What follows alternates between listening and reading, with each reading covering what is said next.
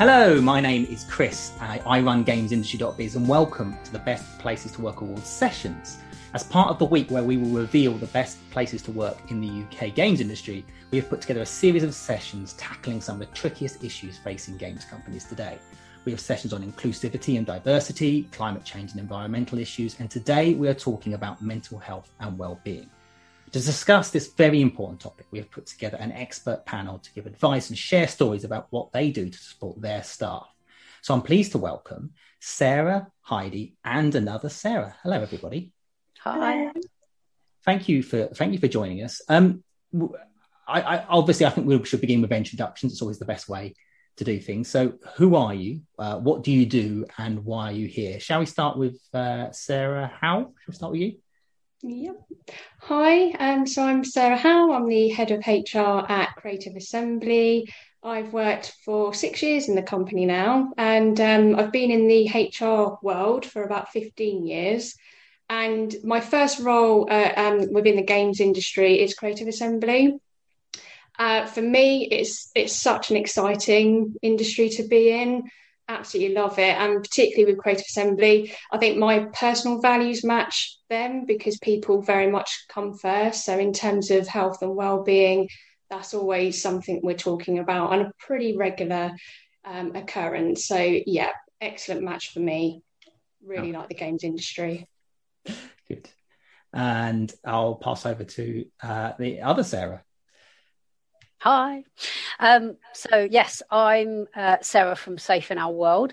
Safe in Our World is a relatively new charity set up to create and foster worldwide mental health awareness within the video games industry. It was only created in October 2019, and I've actually been in post 1 year today. I'm new to the games industry like Sarah, so this is my first role, but I've worked in the charity industry for over 20 years, and I've worked on mental health projects with children during that time too. So I'm absolutely loving working at Safe in Our World and really looking forward to the discussion today. Great. And Heidi. Hello, I'm Heidi Slee.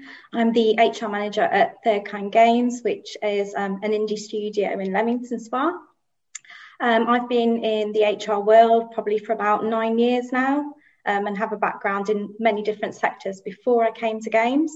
I've been here in the games industry for just over a year now. Much like Sarah Howell, I find it to be just a really exciting industry to be part of. Where I've come into, I very much had to set quite a lot of things up. But what's been fantastic is everything's been massively embraced by the team. Literally, the values here, just like Sarah's mentioned as well, it's fantastic values within the teams which work in this industry, and I'm sure together we can share some insight as to what we've done to kind of keep those things going, especially kind of a lot of studios tend to have a family ethos, so we are really looking after each other, so hopefully I can contribute some today as well. Wow, great. Well, we have a lot of newbies, as we would sort of say in the games industry, with us today. So I was going to ask about how the mental health situation in your place of work has changed over the years, but I guess that's perhaps Sarah, you could answer that one. But I know that from my time, it wasn't something that was ever talked about when I started in games 14 years ago, and now it seems to be talked about a lot. Is it that we've just become a little bit more accepting or acknowledging of these things, or is there a sort of deeper problem going on? Is it specific to games? I don't know who can answer that question. So Sarah, you've dealt with mental health issues your entire career. I mean, yeah. I mean, obviously, I've only been in the industry a short time, but I think it's always been a bit of an issue within the games industry. Maybe not always something that was talked about, but I know one of the first things I learned when I joined was from a UK survey that if you work within the video games industry, you are something like 31% more likely to suffer with mental health condition as opposed to 17% outside the industry. So it was quite apparent why Safe in Our World was set up to me. There was more that needed to be done to support the industry. I think we'll talk about some of the issues that crop up as we go through the panel, but I think it's really important just to take it seriously within our industry. There's a lot of long hours, there's a lot of hard deadlines, and it really is something that I know Safe in Our World has embraced, and we want to be the place to go to help. Just outside of that as well, Safe in Our World does also look after gamers too, so it's not all just about the industry. We do look out for them as well.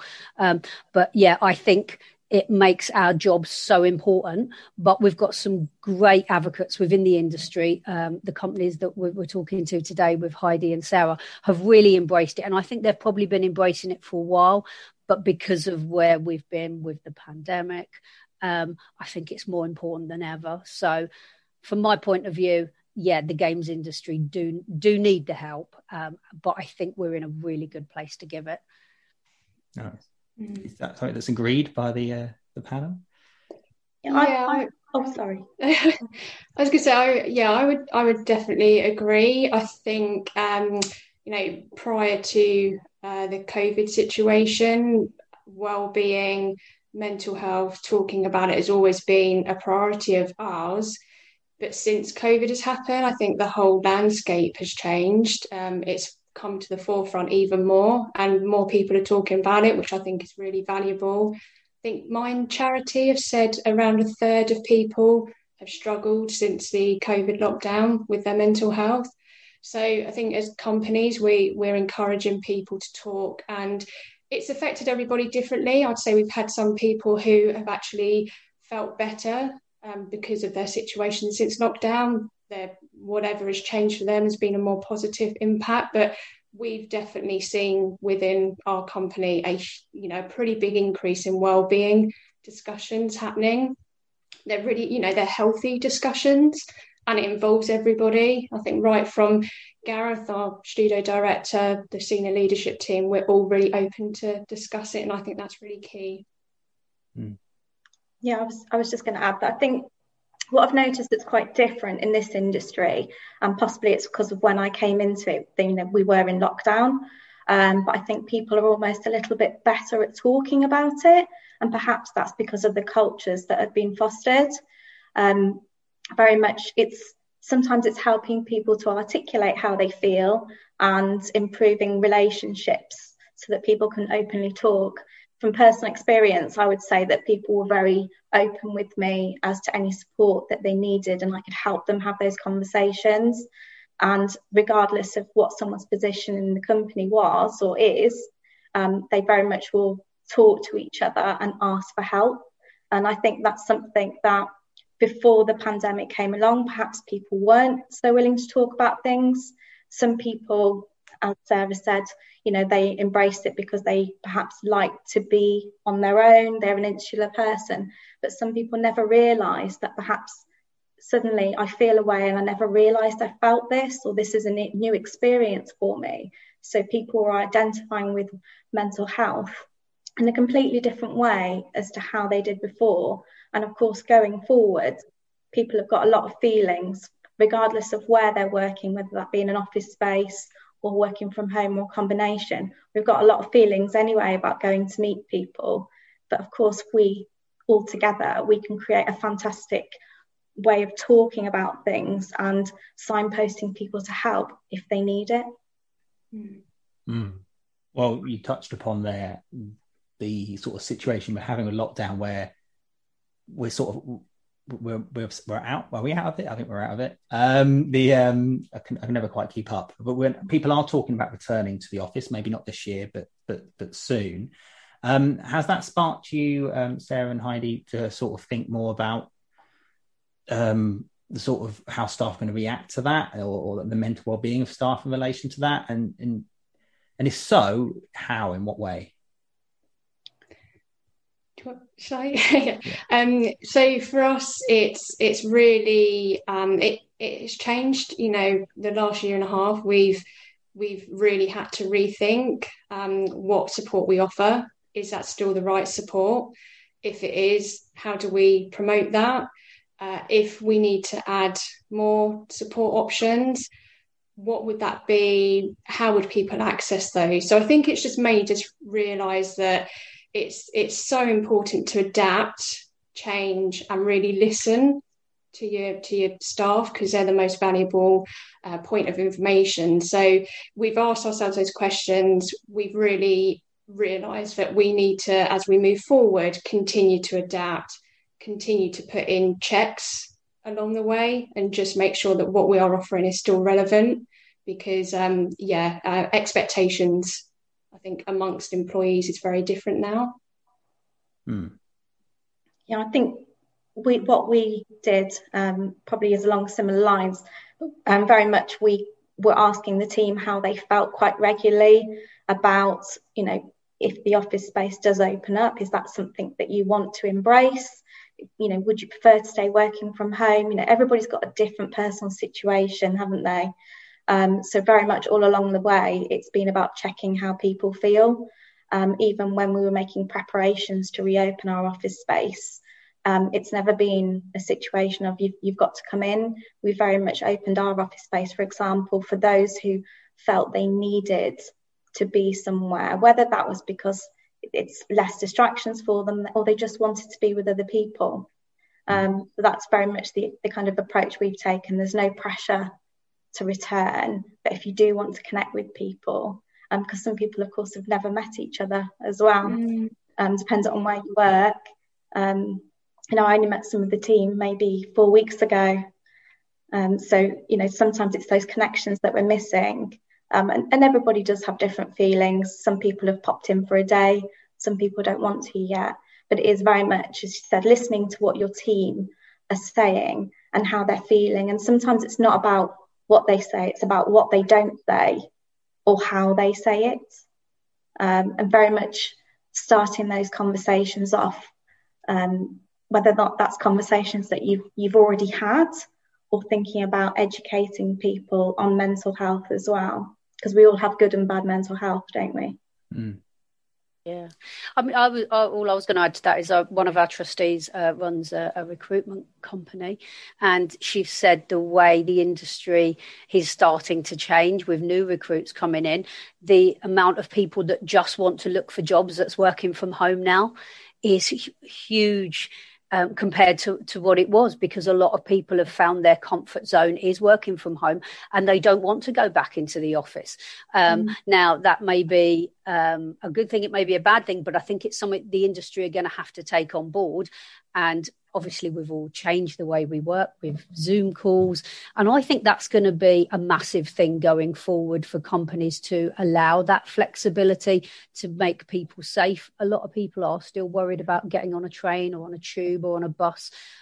So I think it is going to take a while for people to regain their confidence. And I think it will have a lasting effect on the industry, in that we do have to be a bit more flexible about how we allow our teams, our talent, to be in a place where they can work their best because they feel safe and supported. I guess, interestingly, I went outside. I went to games industry things. I went to see studios in the last week, and I've not done that in 18 months. I worked from home before this, so for me, it wasn't a big change initially, but I did miss seeing the industry, and I was so looking forward to going into London. I was really looking forward to pop into the studio and seeing people in the industry. I was very excited about it, actually. I thought, finally I can do it.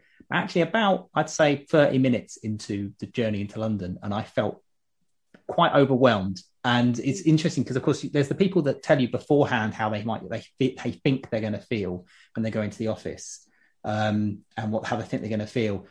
And it's actually may not actually be the case when they actually go and do it. And I think maybe that flexibility as well, for everybody, just to understand that just because they said yesterday how excited they were coming to the office, it doesn't mean that that's how they'll feel when they do come in. And I totally agree. And I think that adapting part of what we're going to all have to do going forward is just going to be so key to everything, because it's so individual, isn't it? Like you say, people feel so differently to what they did before, and other people that may not have been affected by things before are now. So it's so changeable, and that ability for us to use our expertise to share with other leaders within the business to just impart those insights, because we're quite close, I guess, to lots of different people in the company, and we can keep sharing those insights to help us move forward and make people feel safe and comfortable and happy.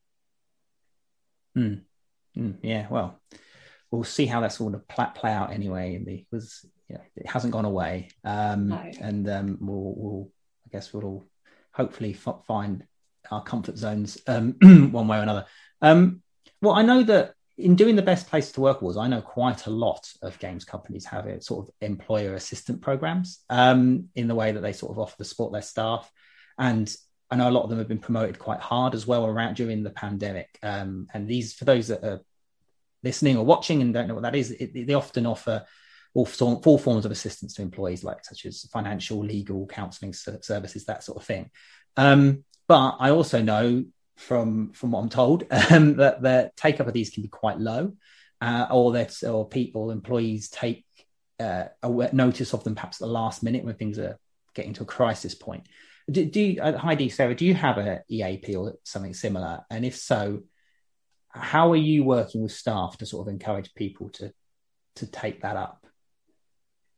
Yes, so ours just recently launched. I actually worked with Sarah from Safe in Our World.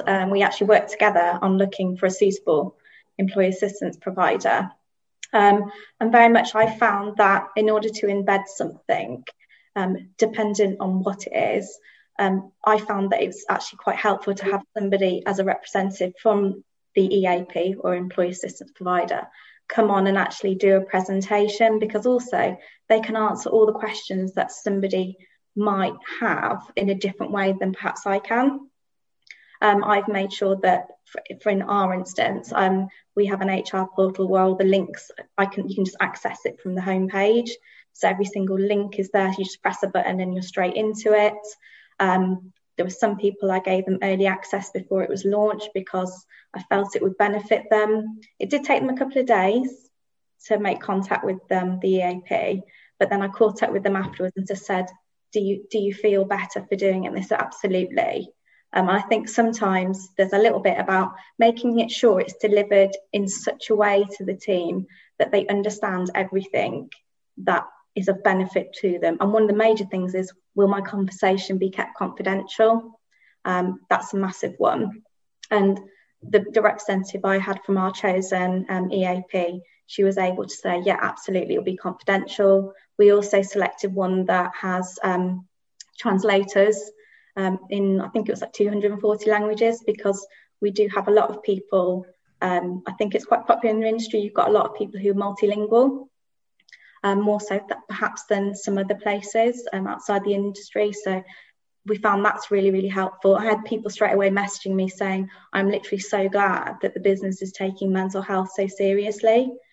So I think making sure that people really understand how it works, having a really simple link as to where to go to if I want to sign up or I want more information. And one of the other key ones as well was very much making sure that our managers, or leads as we call them, were really aware of how they could signpost somebody to the EAP, or what those resources, how they could be helpful to them too. All of those pieces together, I found it's made sure that it's landed really, really well, and everybody knows what the EAP is there for and how to access it if they need to.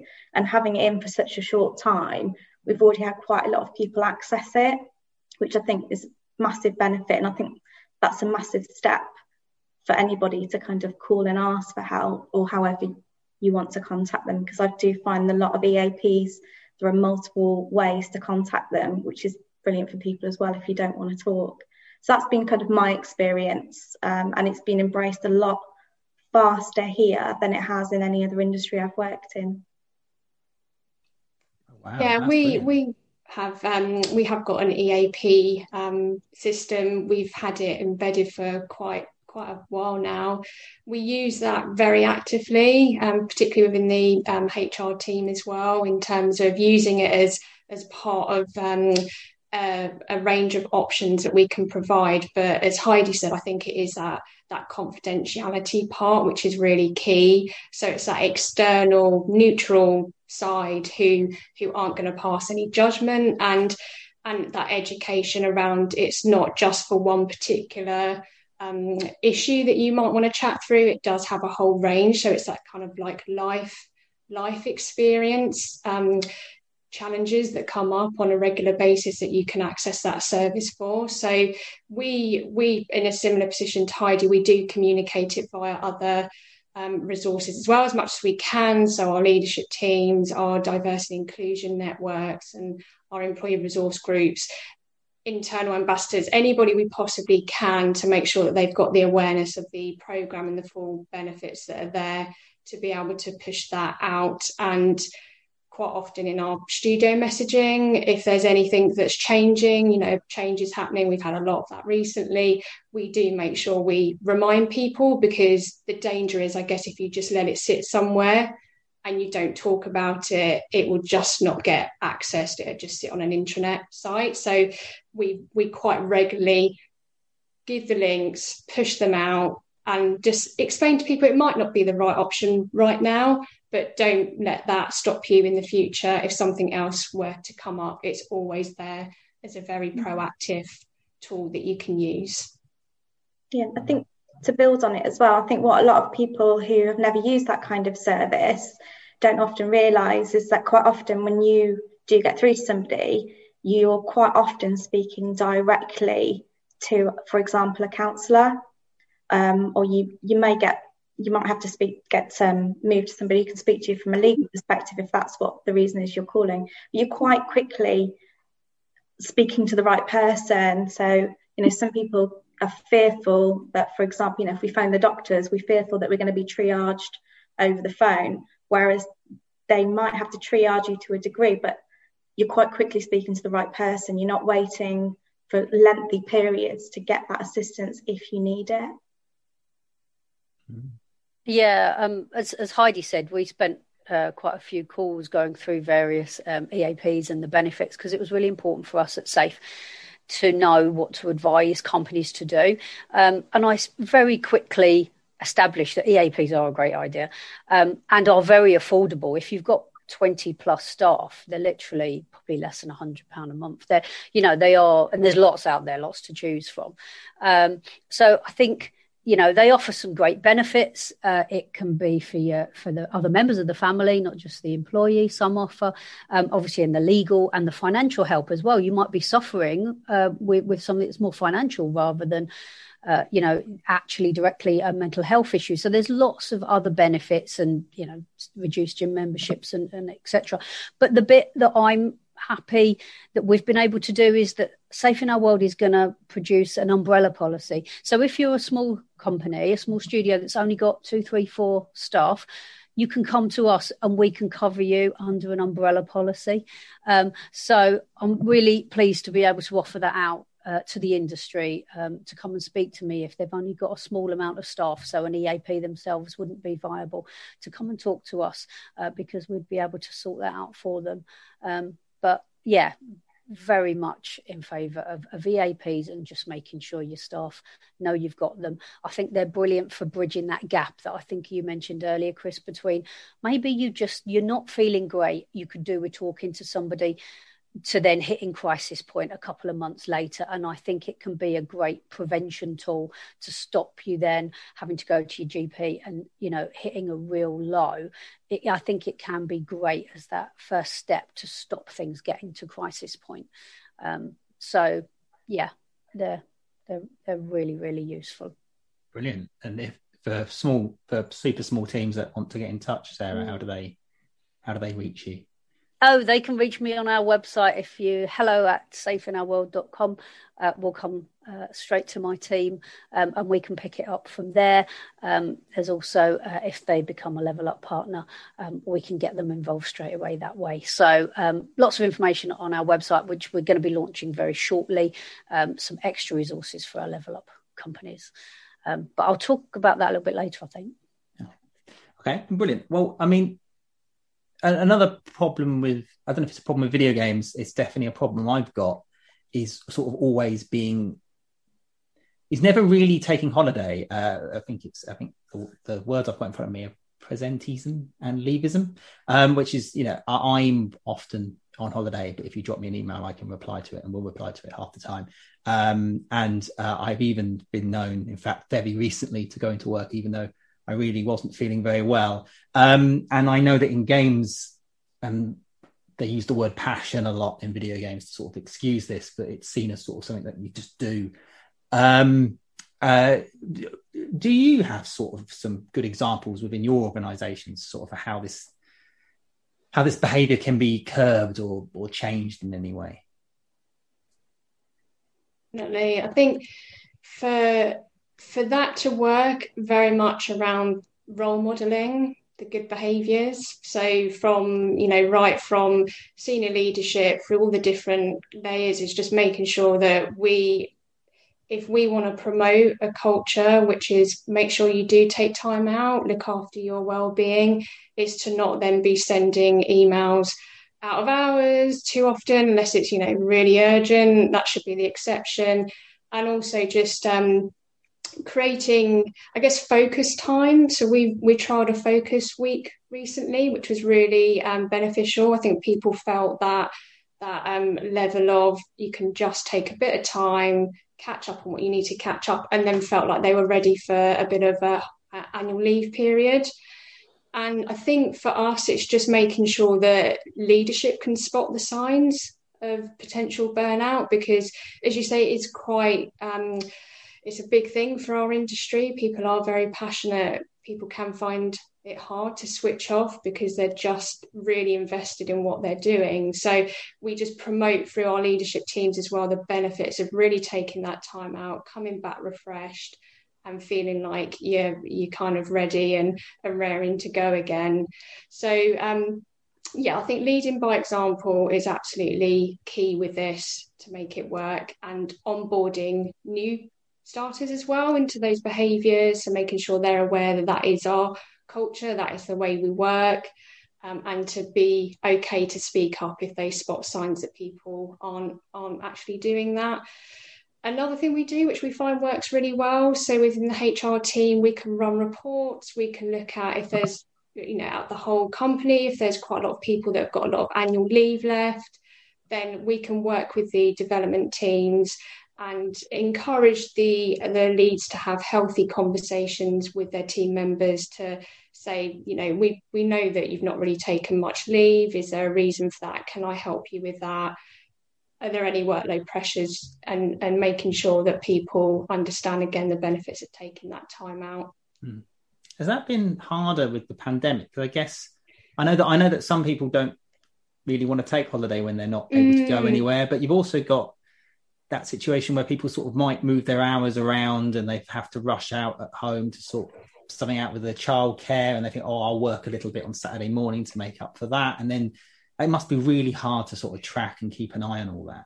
Yeah, for sure. And it's really that flexibility again. And that's something that we realise is going to be here for some time now. It's something that we will continue to adapt and keep listening to our staff to make sure that we're hearing them for anything that they need. So, yeah, you're right. I mean, during the lockdown, there are a lot of parents who had to do homeschooling. So working hours had to kind of fit around that. So, again, it was really around that leadership and having discussions, healthy discussions, to say, you can apply flexibility. Just make sure that you talk to your team, be close with them, spot the signs if they're not being honest about how they're finding their workloads. And it's something, again, Gareth at Creative Assembly, he really pushes that message, and I think that's really important, because he will talk about taking annual leave, the fact that he does it, you need to do it, it's really healthy.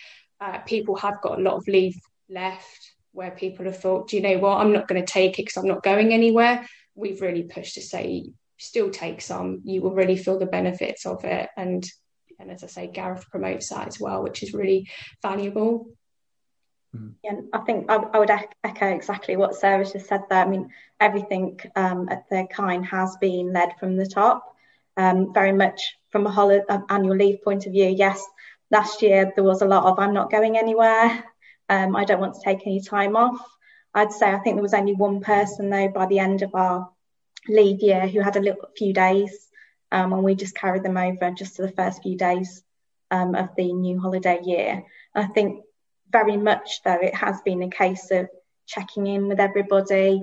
Do you know how to book annual leave? You know, sometimes it's reminding them of those days of, right, your birthday, your partner's birthday, your children's birthdays, things like that, anniversaries, whether they be nice anniversaries or ones where perhaps you just want a bit of alone time. But very much a lot around flexibility. We've, I'm sure other places may have done it, but we've enabled people to, if England is not their home country, we've enabled them to go and work from home in their home countries with their families, as long as it's not conflicted with their settlement status in any way. And then they've taken annual leave to travel and spend time with family, which has enabled them that rest time. Also very much ensuring that the work is scoped in such a way that actually you don't need to work extra, or if you have done a couple of hours extra today, make sure you take it back tomorrow. I think all of those things is talking to your team very much and letting them know it's okay. We are a team, and if something's a little bit later, we know we've got that buffer of time to get that done. It's okay. Somebody else will help you. And literally all of the leadership team here, they get stuck in with everything just as much as any other team member. So, they're programming alongside them, for example. So everybody is very much really knitted in closely together and talking to each other.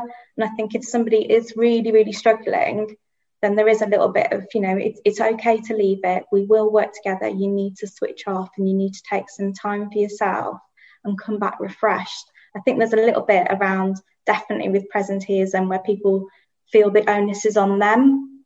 And it is that culture of, we are a team, we will get this done together, don't worry. Yeah. I was just going to add very, very quickly, just add as well. It's supporting the leadership as well, because we've spoken a lot about leadership, I guess, within this session. So that's something that we're really focusing on as well. We've, HR teams, we're dealing with a lot at the moment in terms of well-being and making sure people are looking after themselves. It's about looking after each other as well. If having a team can be really, you've got to balance that, you've got to balance your workload. So making sure we're building that support network around those people who are having regular discussions to encourage people to look after their well-being and take time out.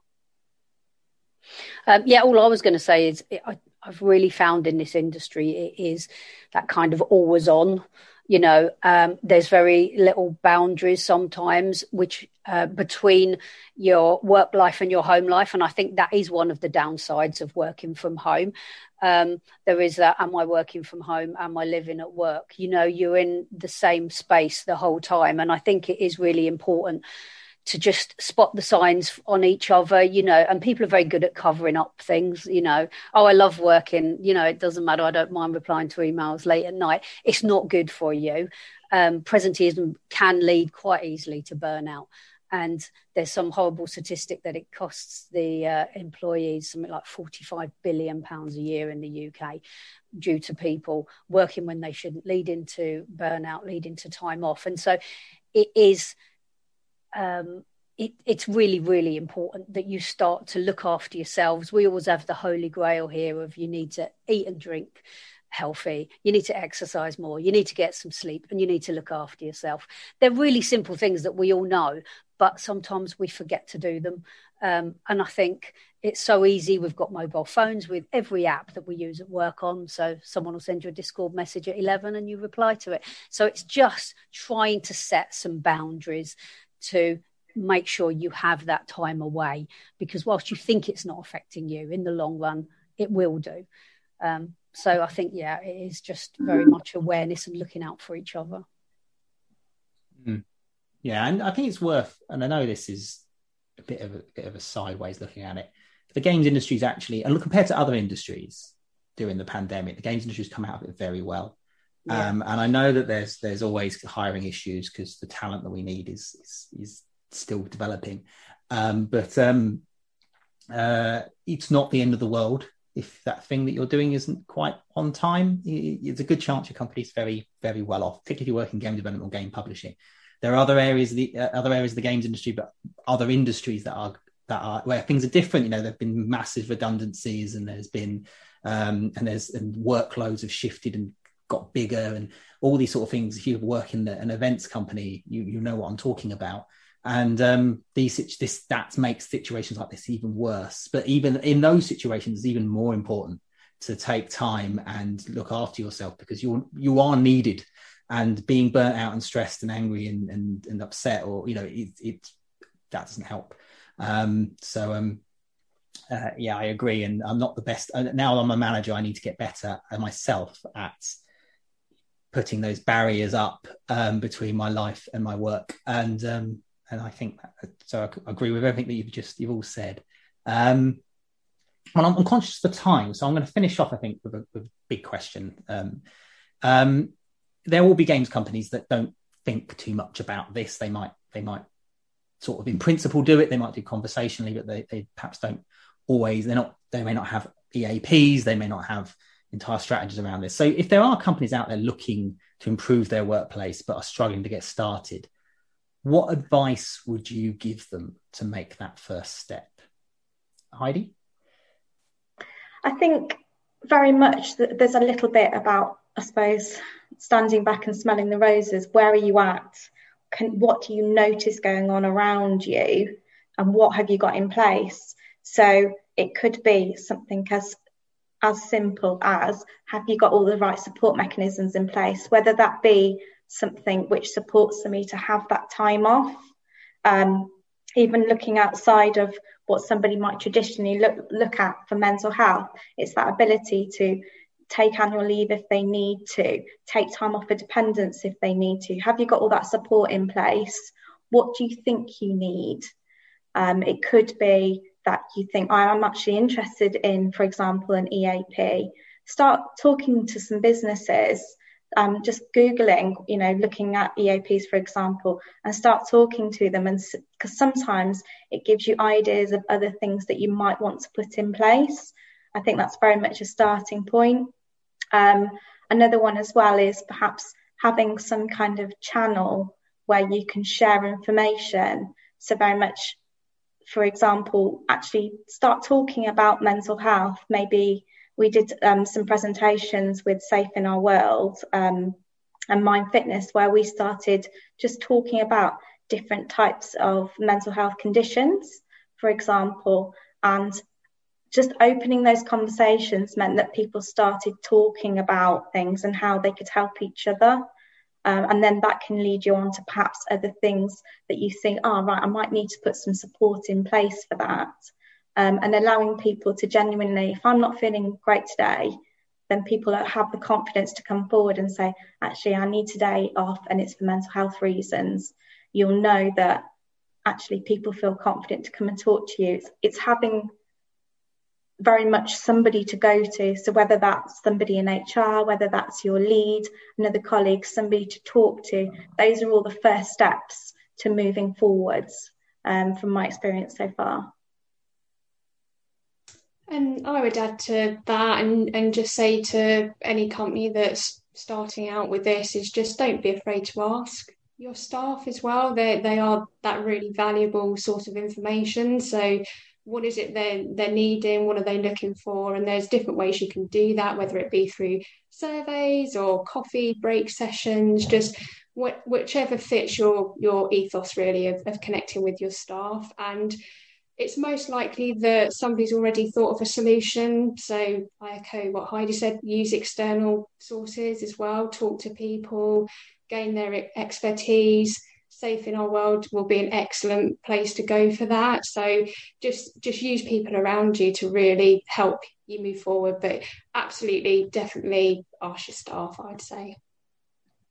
And I think you can get some really good ideas as well if you're thinking, I want to have a bit of information before I start talking to anybody. Literally going through, there's a really helpful document that Sarah sent from Safe in Our World, which gives you some great things to kind of start you off with. I'm sure Sarah can talk about it, but there's lots of ideas there as well, thinking, do I have that? Is that something which might benefit people?